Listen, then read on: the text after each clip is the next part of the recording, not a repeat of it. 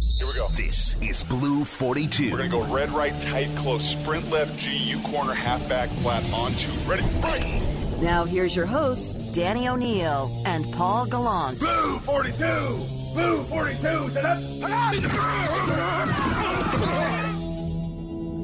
Good morning, Brock. How are you now? Good morning, Paulie. I'm doing well. Did you enjoy the Pete and John show yesterday? Oh, yes. Lots of sugar. Waka. Your favorite song, Pour Some Sugar on Me. Pete was pouring some sugar on all the subtle little digs that he might have been throwing Russell Wilson's way. Brock, what was your biggest takeaway from what they had to say yesterday? Yeah, I thought Pete vacillated between, Moore and I were just chatting about this before I jumped on with you guys, and I think she nailed it. I'll steal her point. I think he vacillated between this was made up by the media and the media made it a much bigger deal, and also making sure that Russell knew, like, hey, this is not the way that we operate. Just shut it down. You don't need to spark the fire, Bruce Springsteen style. So I thought he kind of played both of those cards, the Richard Sherman card on one side of it. This never really happened, kind of similarly to the Seth Wickersham article from years ago. Nope, this is all contrived. This is all made up. This is not real. This is, media made it much bigger than it actually is. But then you also saw, I think, a little bit of just humanity and honesty of, and you have to when you deal with a quarterback. It's different than Richard. It's different than a nose tackle. It's the face of your organization, and making it clear that, there really wasn't much advantage gained, something that we talked about through that entire process. What are you really gaining from doing this and making this public? And certainly the biggest card of all that the Russell's camp played with the 4 possible trade partners. So, yeah, I thought he handled it kind of in Pete fashion, the way that he loves to do it, man. He loves to take it all in.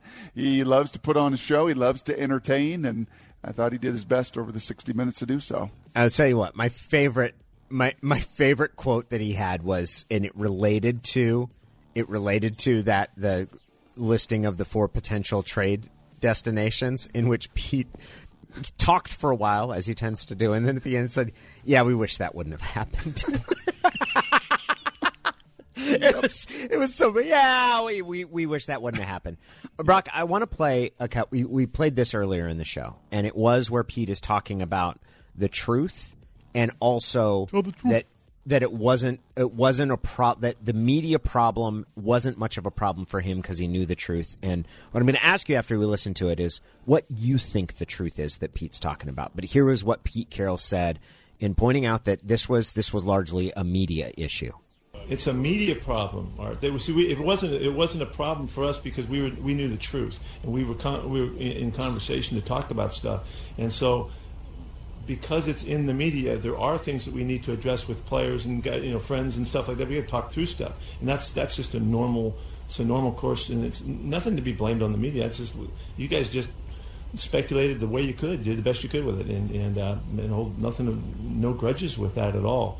But there are conversations to clarify where you're coming from, so that everybody's on the same page. And that's if that hasn't taken place in any particular instance, it will. And for the most part, everything is very clear and very upfront. Is the truth that there was nothing wrong here and this was completely invented?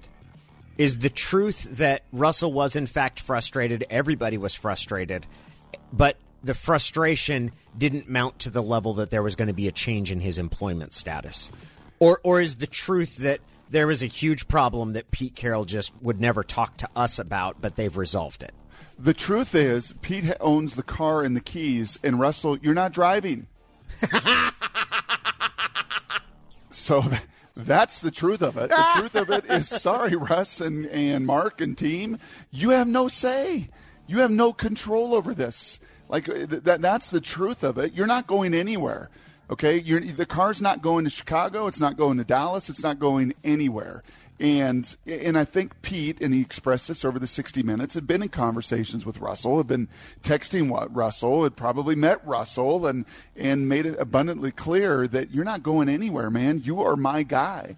You are frustrated. You're highly competitive. I totally get it. I am the same way. It's why we worked together pretty well for a decade.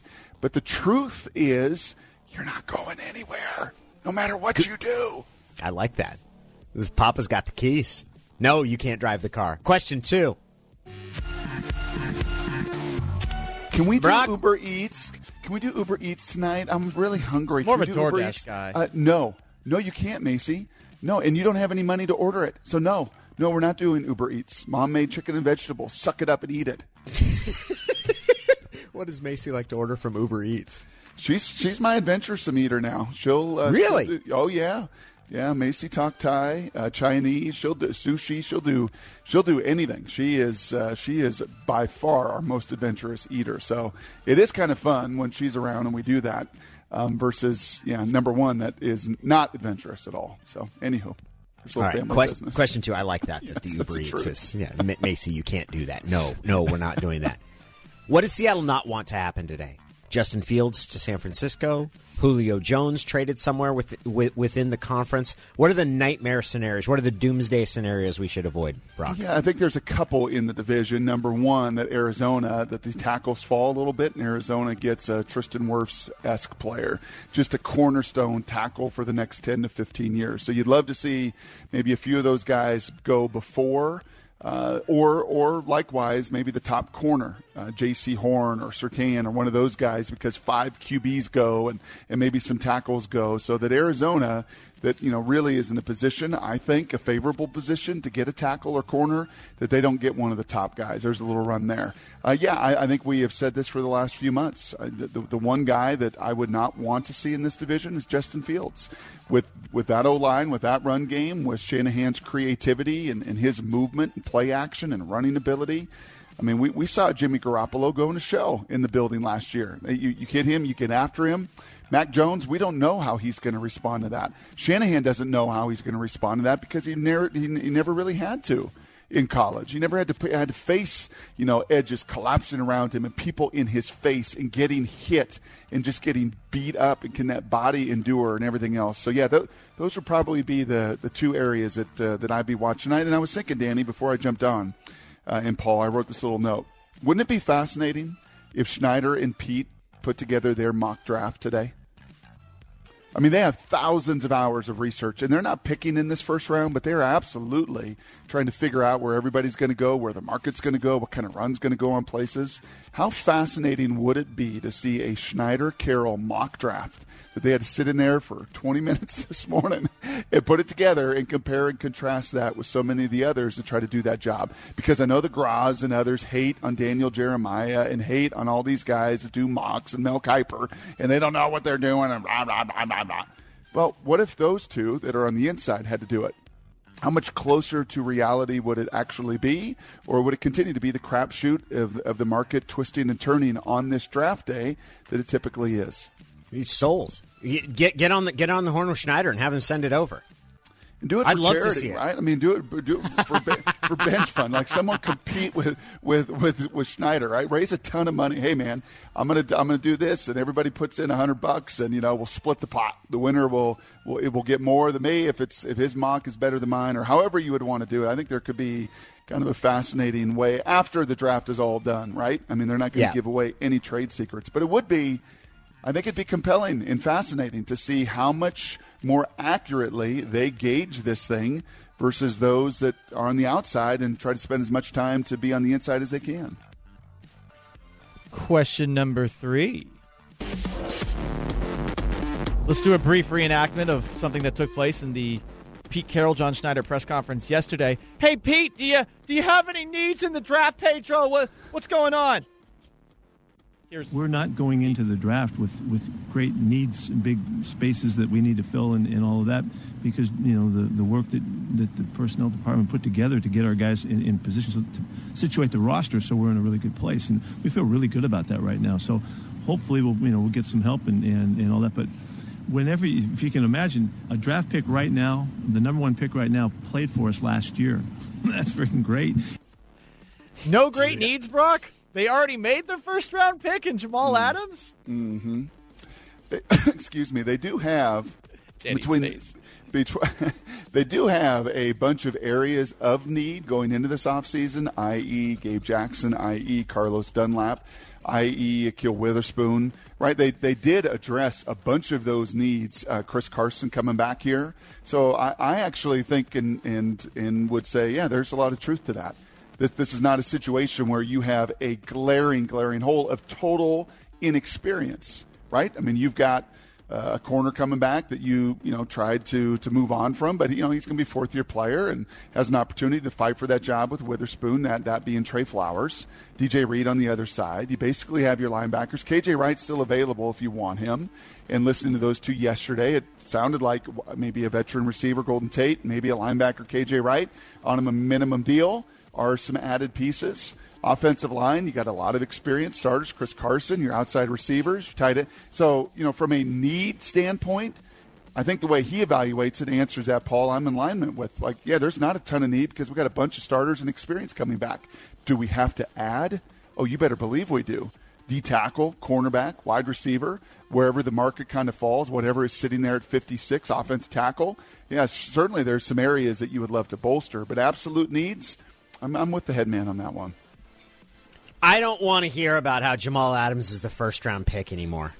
He's also the third-round pick, too, Danny. Nah, I got sick of this with Deion Branch. Like it happened. I remember Ruskell, and I was young and dumb Percy, and naive. Or Jimmy Graham. I've heard all of that before. I'm like, no, it's not. No, you traded that pick for a dude that you already knew. Like, Danny, he's their first-round pick next year, too. No. See? Okay, so now he's spliced into 3 different people. Yeah. And what is he, about 15 times more expensive when it's all said and done? Yes. 10 times more expensive? It's a completely different economic mechanism that is being used here. So I don't want to hear it. Like, I'm not. I find that argument unpersuasive. So you didn't like it when Coach Dungy, when I got to Indy in the very first team meeting that year after I was traded, and Coach Dungy said, okay, would everybody in the draft class stand up? And, go ahead, Brock, you're a 5th-round pick, too. You wouldn't have liked that. I should have just sat down. Oh, no. Good Lord. He no, did that? Tony. Yeah, I'm not going to do that, Tony. I'm a veteran. Yeah, that's good. That's exactly right. I wouldn't have done that. I'm not. Look, I was drafted in the 3rd round, not the 5th round. I've been here for more than a minute. Like, I've been in this game. Yes. Yeah, I wouldn't have liked that. Can I give you one last quick little story? I think I've shared this with you, Danny. I know Paul hasn't heard it. We were in a similar meeting in Indy, and there was a veteran fullback. I forget his name. Man, he was feisty. He was an intense dude and looked kind of like Max Strong, like he just ran into walls for 10 years of his life, right? So his whole neck and whole thing was fused. And we're sitting in there, and the PA, the Players Association reps were in there talking to us, and it was just the reps and the players. And one of the reps like, hey, just curious, how many of y'all smoke weed? And I remember this fullback, this young running back started to stand up, and the fullback grabbed his arm. You sit down. Don't you dare. Don't you stand up. They don't need to know your personal business. That's ridiculous. So, yeah, I don't know why I shared that story, but that one's pretty memorable to me. That is hilarious. Love it. Like, that's some veteran savvy. Straight Debo. You sit down. Don't you stand up, stupid rookie.